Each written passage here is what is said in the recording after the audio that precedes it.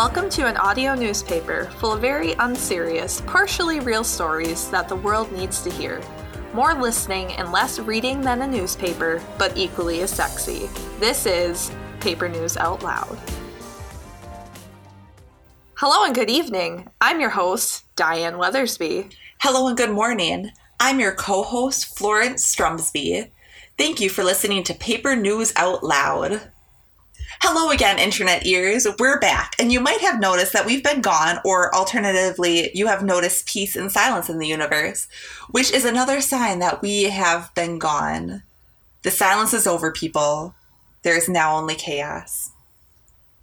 We had a lot going on in these last couple months, specifically new jobs, moving, marriage, a gigantic metal robot emerging from the void and chasing us around time and space for hundreds, if not millions of years, and just all around a lot of stuff to do.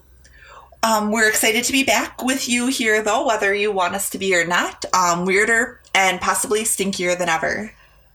So all these things did definitely happen, but the one that I remember most and look back on most fondly is being chased by a gigantic metal robot through time and space. It was really cool how we solved our differences, spent an entire millennia clearing up a misunderstanding with the bot, and then re-emerging from the void a mere 2 months after we left. I'd say that's quite good. Do you know what else is good, Florence? Just farting in the grocery store and walking away? Yes, chocolate chip cookies. And in the studio to talk about these delicious delights, we have me, Diane Weathersby, a known chocolate chip cookie enthusiast. But did you bring chocolate chip cookies to the studio? I brought Oreos, which is actually the number one cookie in America, possibly the world. Oreos aren't even that good. I'm sorry? You cut out there? What was that? Let's dive right into the headline. Hello and happy Spooptober, everyone. What's the scariest thing you can imagine? Zombies, ghouls, slow, painful death, your best friend, co-host, saying she doesn't like Oreos, your eyes filling with worms, rotting and falling out of your skull, but you can't die because a witch cursed you to immortality? What? Having your identity stolen? Great brainstorming. The scariest thing I can imagine is being born in a world where chocolate chip cookies did not exist. For anyone living before 1930, this horrible, horrible world I described was actually a reality.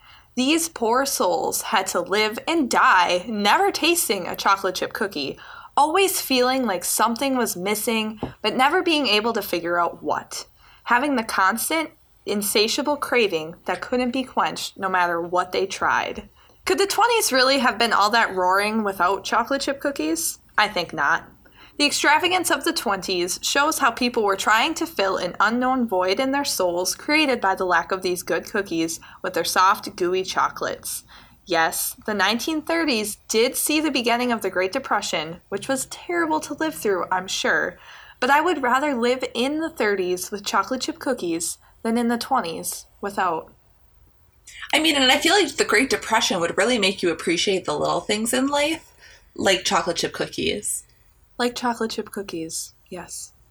So, the spirits, gods, or cat overlords, long may they reign, that preside over our happiness, saw that humanity was suffering after the stock market crash. To counteract this turmoil, they sent the knowledge of chocolate chip cookies down to one Ruth Graves Wakefield of Massachusetts. A hero.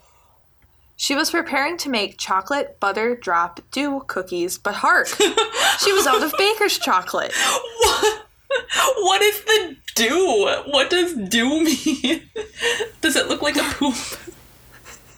It's D-O, like dew. Like, I will eat all these cookies. I will do that. I will eat all these cookies. Anyway, was it carelessness that caused her to forget to buy more baker's chocolate? Or was it a trickster god cat, overlord, long may they reign, that depleted her supply? We may never know for sure, but I think we can speculate that it was the latter, being a crafty genius. This is why she was chosen to receive the recipe. She substituted semi-sweet chocolate that she had personally received from Andrew Nestle, yes, Nestle of the Nestle Company. She thought that the chocolate would melt and spread throughout the cookies like baker's chocolate apparently does. But when the cookies were done, she discovered that the chocolate pieces kept their shape and became soft and gooey. And in that moment, a star was born. I have a couple questions. I would love to address your questions at the end of the segment, Florence. Just kidding. Go ahead. I just want to know why she just didn't throw in the towel. Like, it had to be fate. Because if I was out of an ingredient, I'd be like, well, fuck, I'm out of an ingredient. And then I would make a different recipe with the cookie ingredients that I had.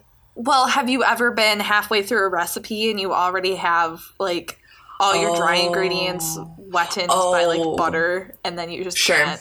Yeah. I'm assuming that's what happened, which is another thing. Like, you should, prepare beforehand. Like, I always get all my ingredients out before I make something to make sure I have them. Sometimes several days in advance, I'll get out every single ingredient I need for a recipe before I cook it. So it's just like, that's an important thing for me when I'm baking and when I'm cooking.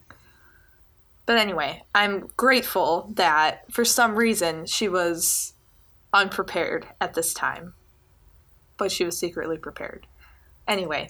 Or she's been planning this the whole time and her and Nestle were in on a great conspiracy to make money. That could be it because, hey guys, it worked. It really worked. So she named her new creation, not chocolate chip cookies because chocolate chips, that's not what she used, weren't invented yet. She named it Chocolate Chunk Cookie, which seems pretty accurate. Chocolate chips were still not a thing.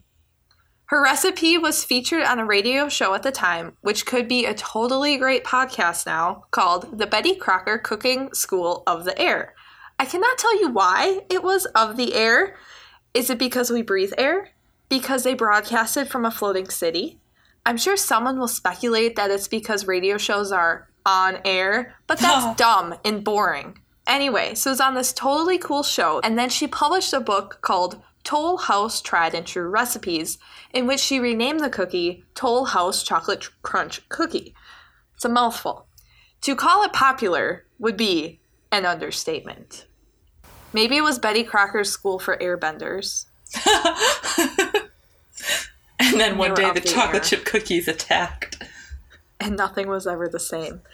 Okay. So, obviously, Nestle was goddamn grateful that Ruth created this cookie and shared it with the world because it meant that Nestle was selling chocolate like it was nobody's business. Which is wild, again, because it's the Great Depression, so they're selling chocolate despite it all. So that makes it even more impressive. So Ruth ended up selling this recipe to Nestle in exchange for a lifetime supply of chocolate. Hells yeah. AKA, that's the coolest payday ever. Nestle had the bright idea to make the bars of chocolate easier to cut. They scored them, so you just cut on the lines to make your chunks. And then they started to print the recipe, which was now branded as Mrs. Wakefield's Toll House Cookies. And they put the recipe on the packaging of their chocolate. Finally, in 1939, Nestle was all like, hey, we got a better way to do this than halfway cutting the bars and letting the bakers do the rest.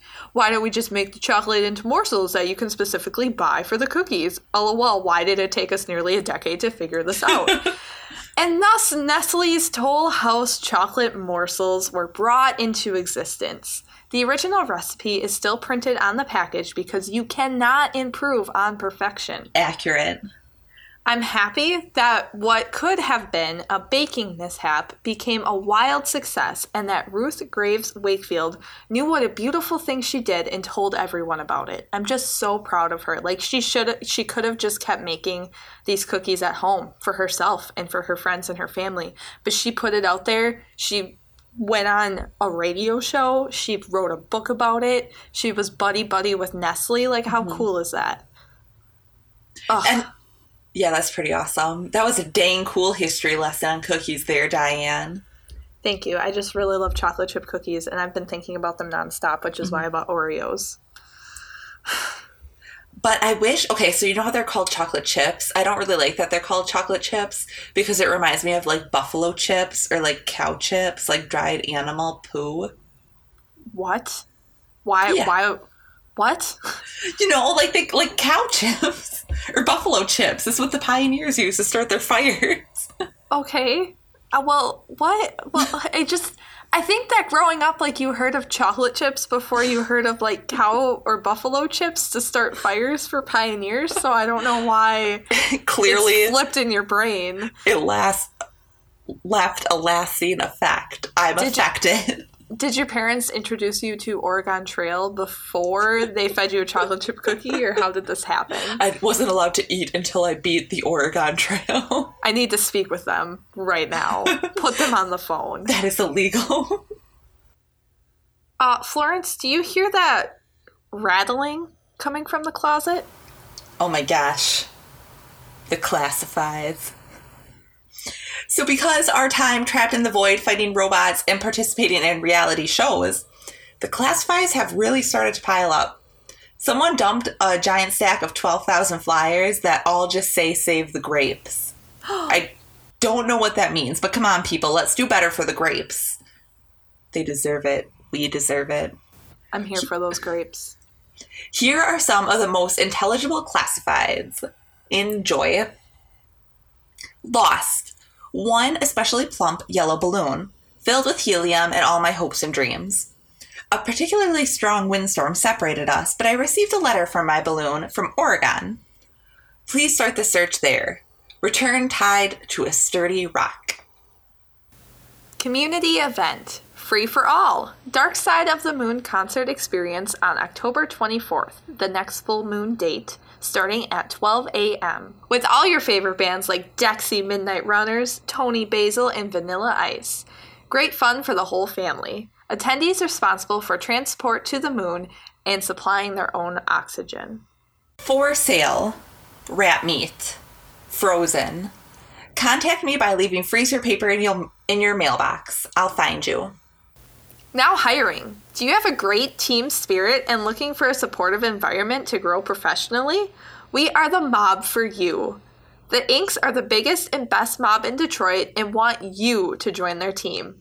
If you have a compassion for teamwork, a sense of camaraderie for your coworkers, and an inexplicable number of cement blocks, send your resume into Taylor Baby Shanks McGuire in our Human Resources Department. Mob on!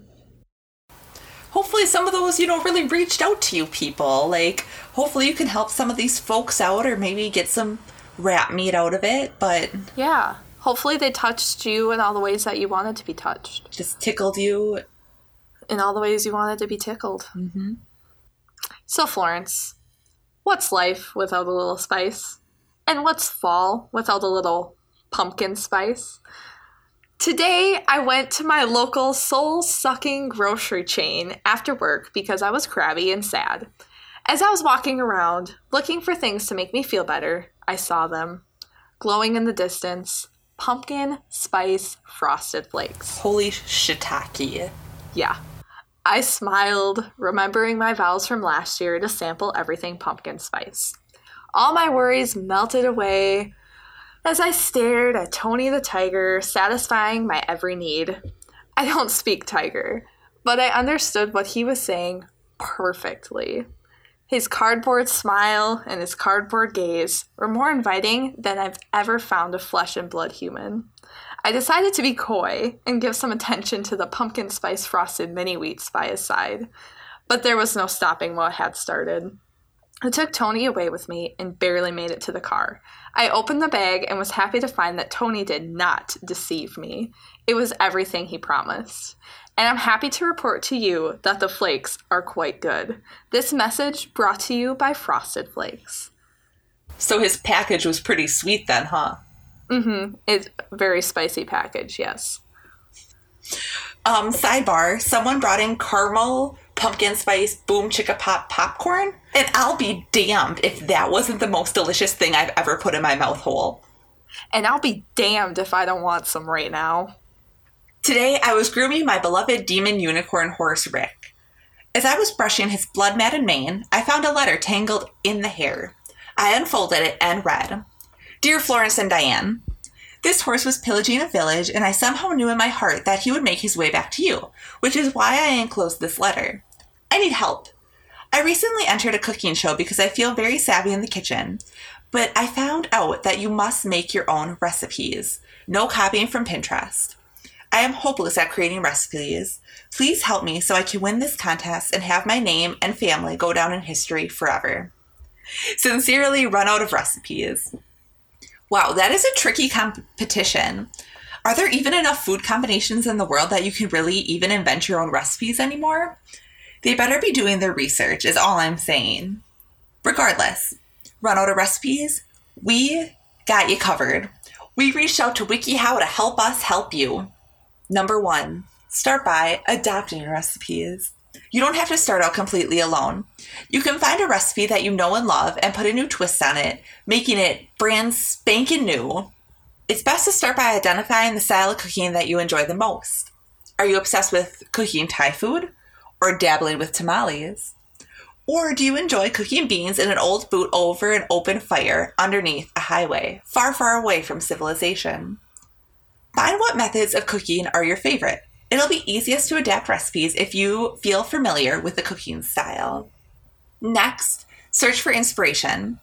Pinterest, cookbooks, and cooking blogs are great places to start, but who hasn't seen those recipes? Literally millions of people have seen those recipes. You have to look deeper. You have to be more creative. Ooh. For a beginner, start by consulting the stars.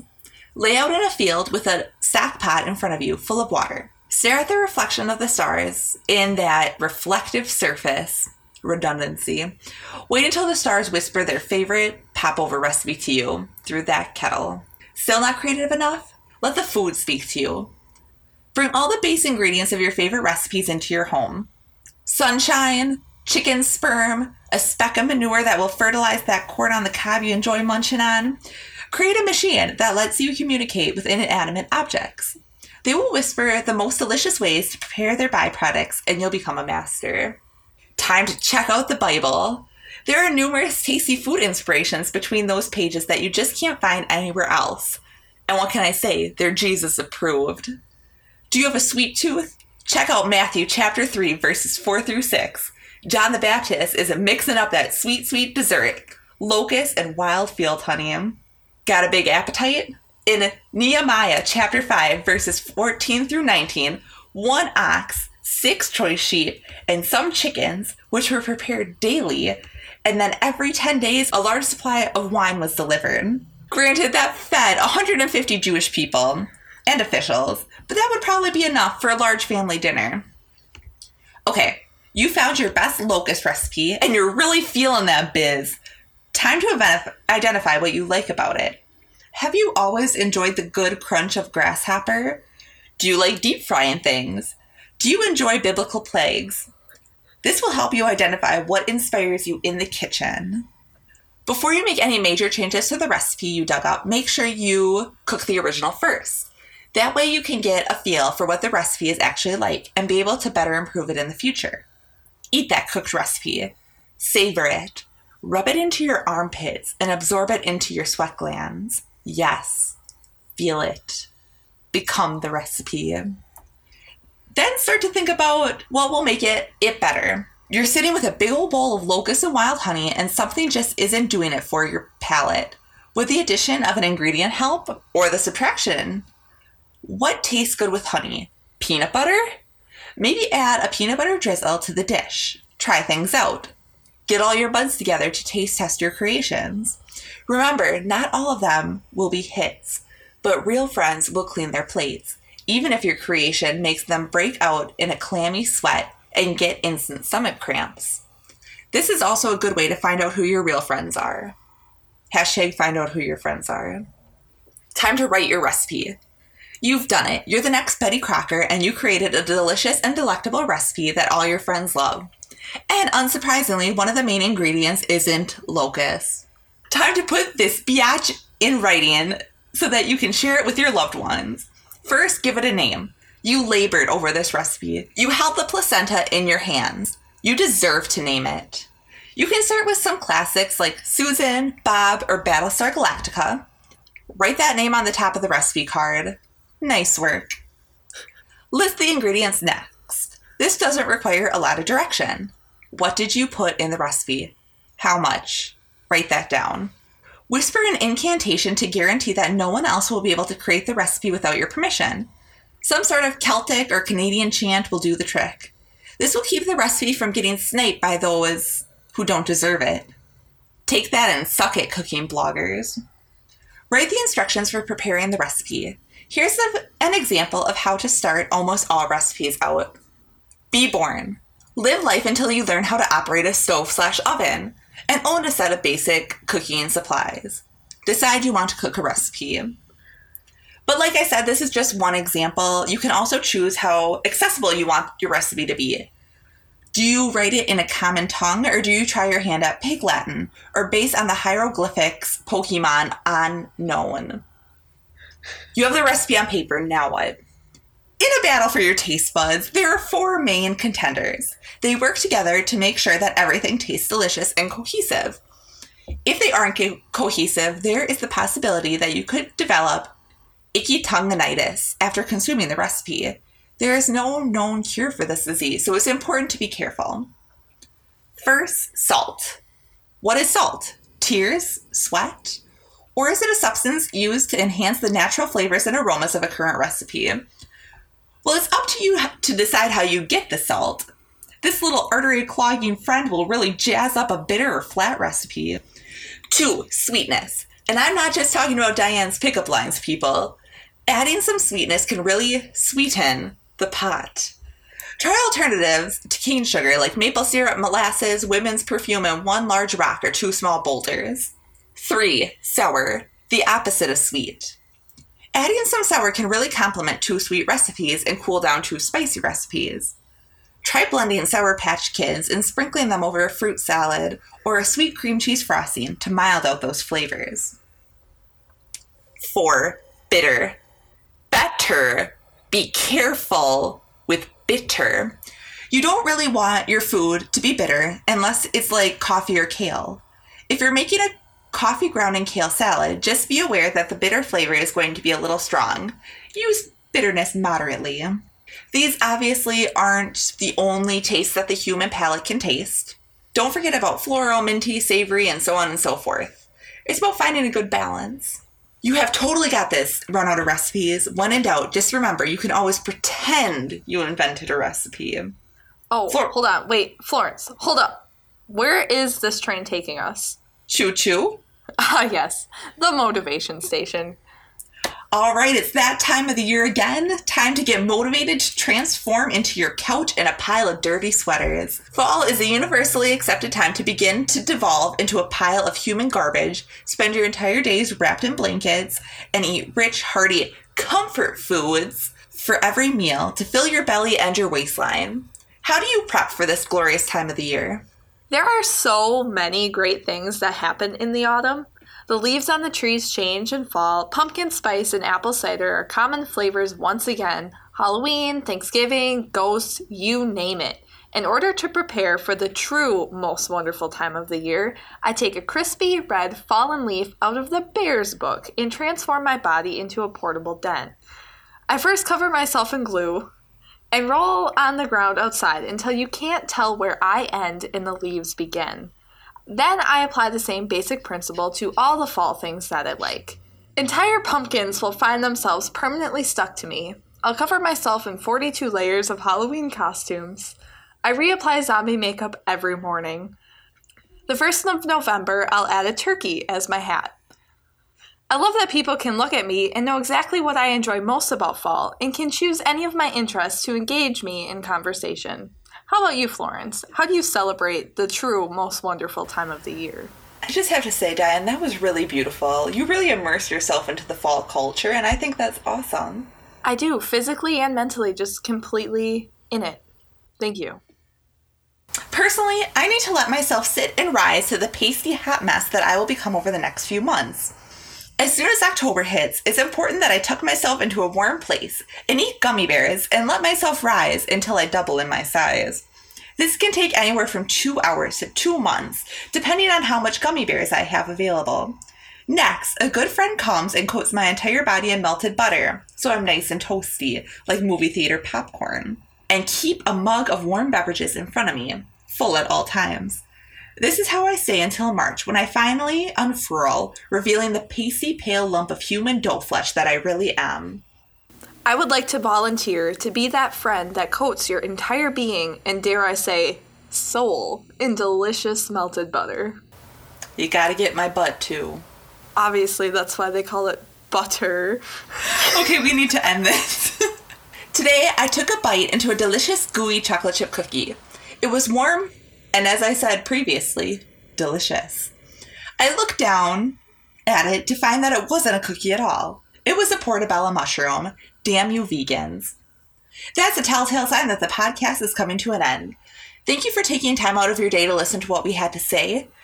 If you like what you heard, subscribe to Paper News Out Loud for more great episodes. If you liked what you heard a lot, leave us a review on iTunes saying what you liked. Please include your grandmother's secret cookie recipe so I can monetize on it. If you're in love with what you heard, make up a new delicious cookie recipe that is as popular as chocolate chip cookies and dedicate them to us. Please rate and subscribe on iTunes or wherever you get your podcast. Thank you so much for listening. We're glad to be back. I also want to thank the sky today for giving us just a small glimpse of the snow that will soon be falling here. And I want to curse the sky today for giving us a small glimpse of the snow that will soon be falling here. I also want to thank Jake Harrison for allowing us to use his track titled 5 off of his album found on SoundCloud and Spotify. Thanks, Jake. You can find his music through the link or by searching @this. Tweet us at Reality Out Loud, use the hashtag ThinkWeirderThoughts, and then actually begin to think weirder thoughts. Share with your friends. We hope you learned a thing and made a laugh. This is when the outro music starts. Well, that was fun. That felt good. It felt like something. It was a thing, and there were mouth words, and ear words, and they're in your mouth. We spoke the entire time.